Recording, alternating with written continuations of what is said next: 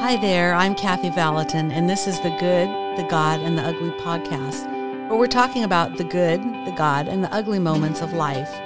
Life is just full of ups and downs, but there's a treasure to be found in every challenge.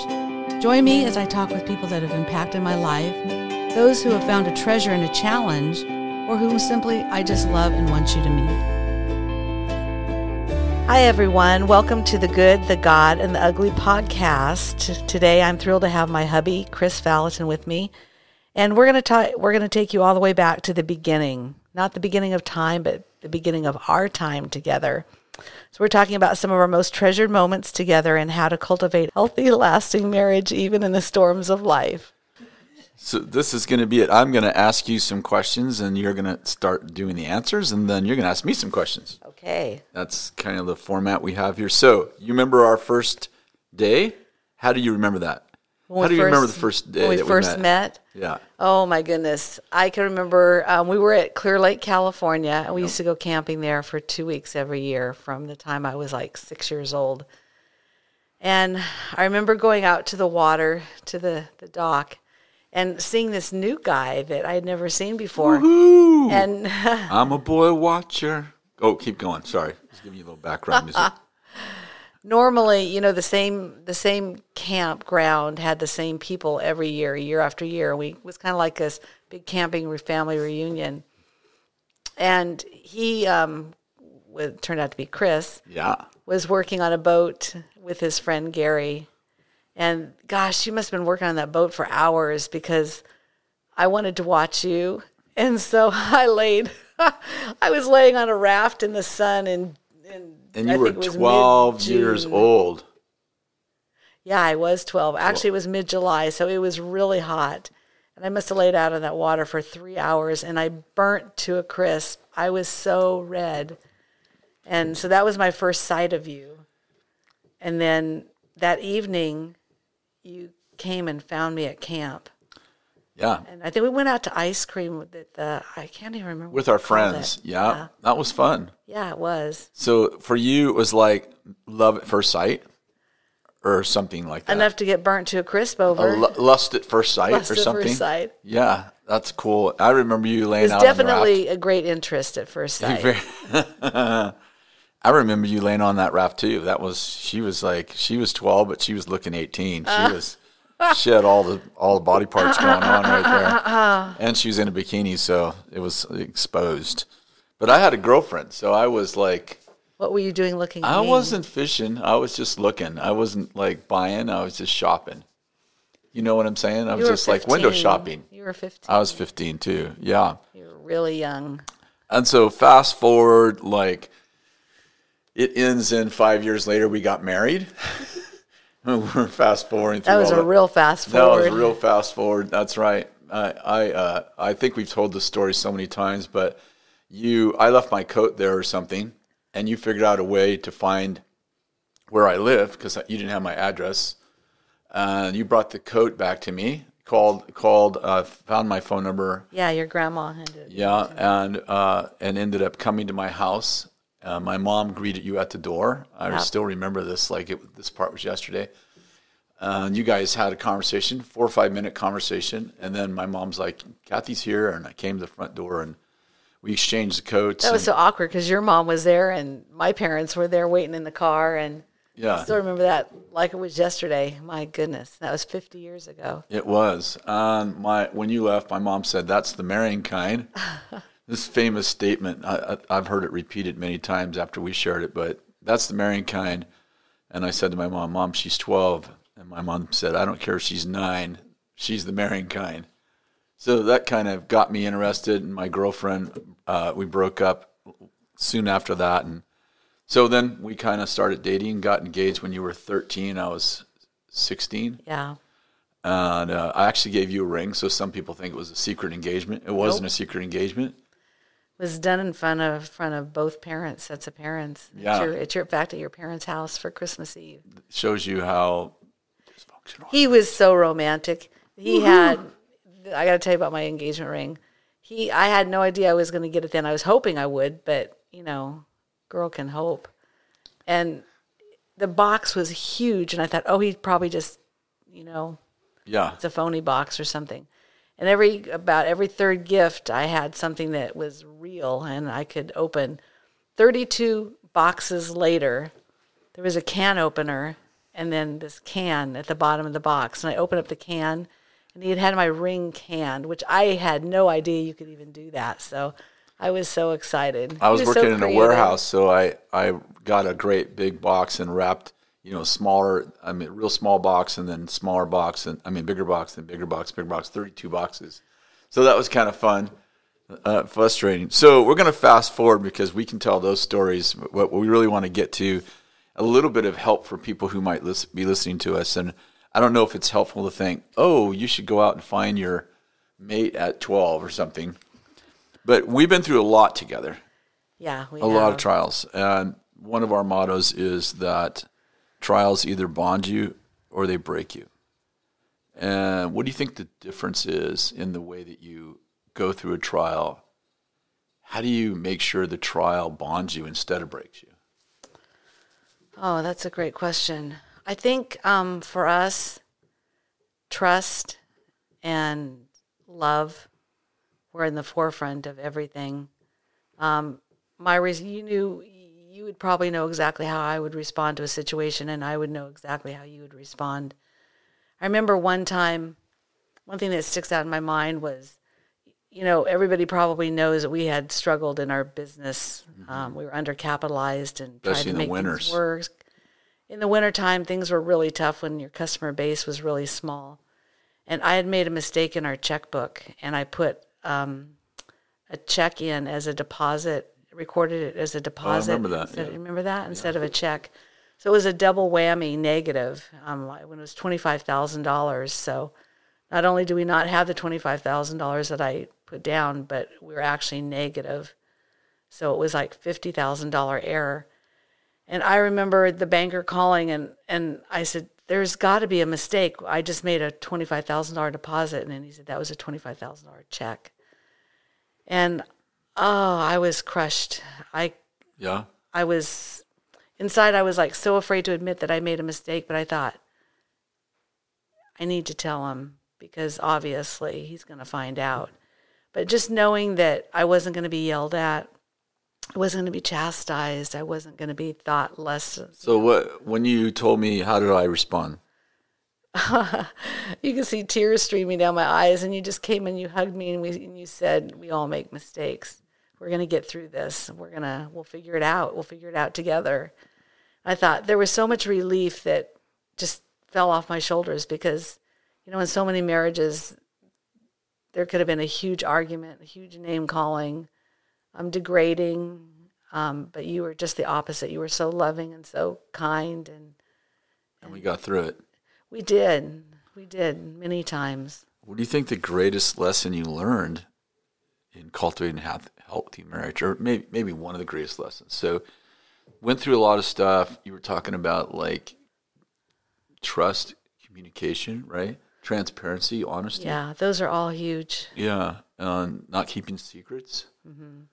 I tell a lot of guys, like, if you're masturbating in the shower and your wife doesn't know what you're doing, you're breaking trust. Yeah. If you're hiding money in your wallet or your purse from your husband or wife, you're breaking trust. Yeah. And trust is the foundation of a healthy marriage. What do you think the greatest lesson that you've learned in cultivating a healthy marriage? We just kind of said one of them right there. I think trust and honesty is huge.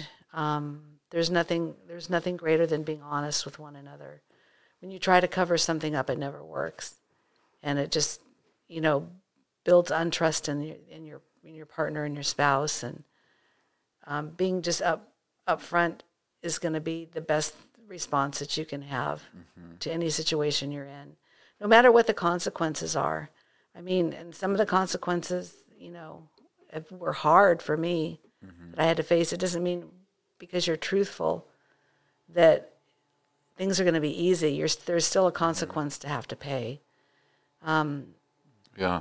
But it strengthens you, and it strengthens your relationship with your husband or your wife, your child, whoever it is that you're going through that with. Yeah.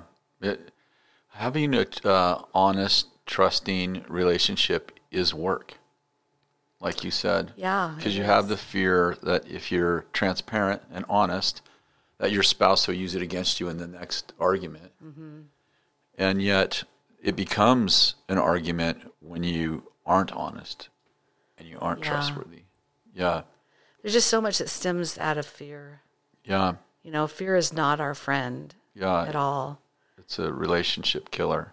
It is, and the enemy wants to try and instill fear in every relationship. Yeah. You know, he comes to kill, steal, and destroy, to cause division, to break up the unity that, you know, Christ had died for.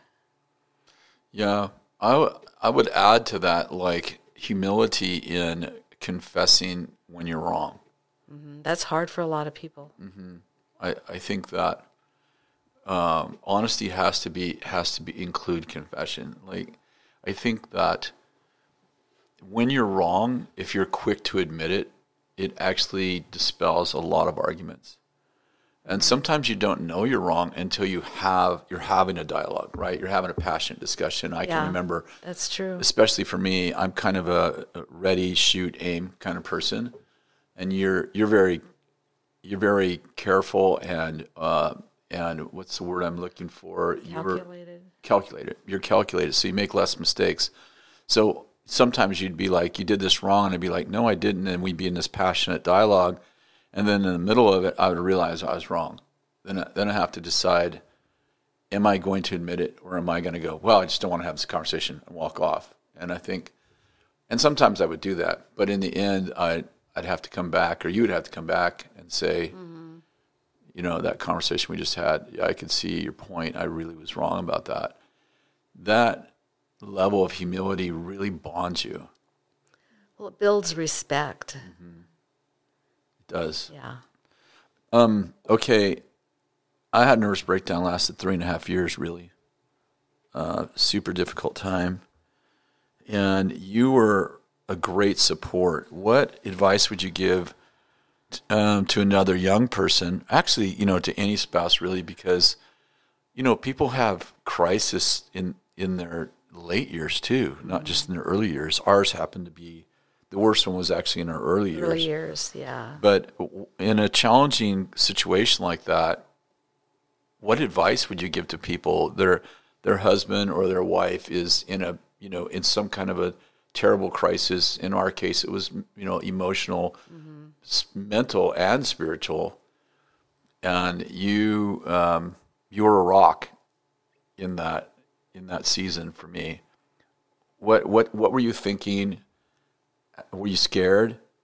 Oh yeah, I was really scared. You know, I was only married 2 years. No, we weren't even married 2 years. It was only a year. It was when I was pregnant. Yeah, that's right. At the end of we were 8th month pregnant when we started, so maybe a year and a half in. Yeah. So it,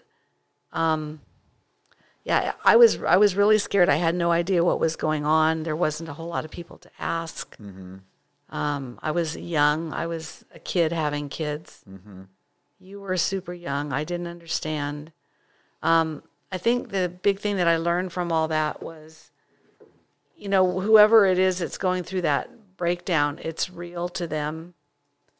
And even though things didn't seem rational to me, yeah, they were very real. They weren't rational to you. They were very real to you. And so they weren't irrational to me. They were real. That's what I'm saying. They were real to you. They were, you know, there was a lot of irrational fear to me that I was seeing, but it was very real to you. Yeah.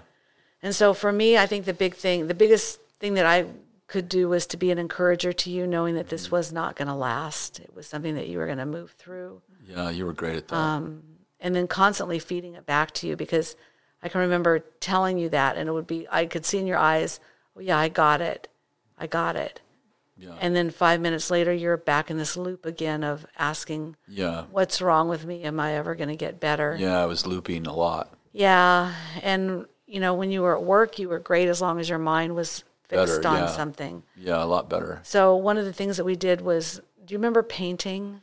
Yeah, we tried. We tried things at home just to stay busy. Your mind mind off of things. And really encouraging. And I think, like, I would say too, like, you said that you were afraid, but you didn't act afraid in that time. And maybe it was like you were too young and ignorant to know that it could have gone really wrong, really, really bad. But you also had that, I'm not saying you weren't afraid, but you also had that youth enthusiasm, like you knew it was going to be okay. Yeah, I had faith that it was going to be okay. And you also had a deep trust in God. Yeah, I think one of the things that we, a vow that we made to each other right before we got married is that if one of us was down, the other one had to be up. Yeah. We couldn't be down at the same time. And I held true to those. You did. And you've held true to those all our years of marriage. Except for I was down for nearly 3.5 years, so you had to be up every day. And so it wasn't a fair fight back then. It's more fair now. There's nothing write it fair. out now. There's nothing fair in marriage. Yeah, that's a beautiful statement. There's nothing fair in marriage. It's not 50-50. You know, sometimes it is. Sometimes it's 80-20. Well, it's always 100 from the standpoint of what you're saying, right? Because it's like I'm laying down my life 100%, and you're laying down your life 100%, and you may take my whole 100%. Yeah. It's on the table. Like here, it's metaphorically. Here's all the money of my life. Yeah. And it's yours, and you're like, here's all the money of my life, and so I may, as you're pointing out, like I may take 20% of it. Yeah. But I also may take 100% of it, but I'm not stealing it because you actually laid it down. Yeah. No, and I think that's true. a beautiful part. Yeah, you want to ask me a couple of questions, so why don't you do that before we end? So, you know, we've been married for 46 years plus, and what would you say the foundations of a successful marriage are? Well, you mentioned so many of them already, but, you know, I think one of the things I learned early on, this is when we were dating. I don't even know if you actually know this for sure. Probably heard me say it at one time, but we had become Christians towards the end of our courtship, right? Yeah. Like I think the year before, maybe 1.5-ish before. And so I was learning so fast because, when we got born again, we were both radicals. We're like, Jesus is everything to us. And then I lost feelings for you for like 6 months. And I was like, oh my gosh, you lost that love and feeling. I mean, that wasn't just a song that the Righteous Brothers sang. That was a culture. And so I was like, and I felt one of the very first things that happened to me in my relationship with the Lord, like listening, is I felt the Lord say, just stay in there, stay in the relationship. And I was like, gosh, I'm moving towards marriage with someone that I don't feel anything for. I did not love her. I just didn't feel anything. And then at 6 months later, it would just like turn back on. And I learned in that season that love, it inspires feelings, but it's not a feeling. And I felt like the Lord said to me, I took away the feelings so that you could learn how to really love. And I think learning how, I kind of coined this phrase a year ago, and it came out of a counseling session I did with someone else. I said, do what you do when you're feeling it, when you don't. Yeah. Do what you do when you're feeling it, when you don't, and you have a great marriage. And meaning, when you're feeling love and you're feeling lovey-dovey, you're like, oh, I'm going to do this for him, I'm going to do this for her. That's all awesome. But can you do it when you don't have feelings? That is the sign of a great relationship. And that's not just for marriage, right? It's for our friendships. It's for everything. Like, it's for parenting. Can I be a great parent when I don't feel like being around my kids today? I mean, that's the difference between a good parent and a great parent. That's the difference between a great friendship and maybe a good or bad friendship. And it's definitely the key to a great marriage, because you won't have great feelings every day when you live with someone 24/7. You just won't. And it's not that love isn't there. It's like in a storage box someplace, and you got to like pull it out and operate.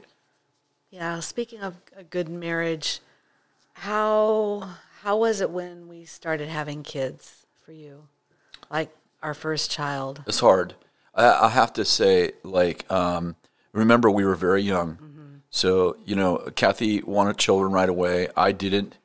I don't know if that had anything to do with it, because I wasn't resentful when we had our first baby. we agreed together for us to get pregnant. It wasn't an accident.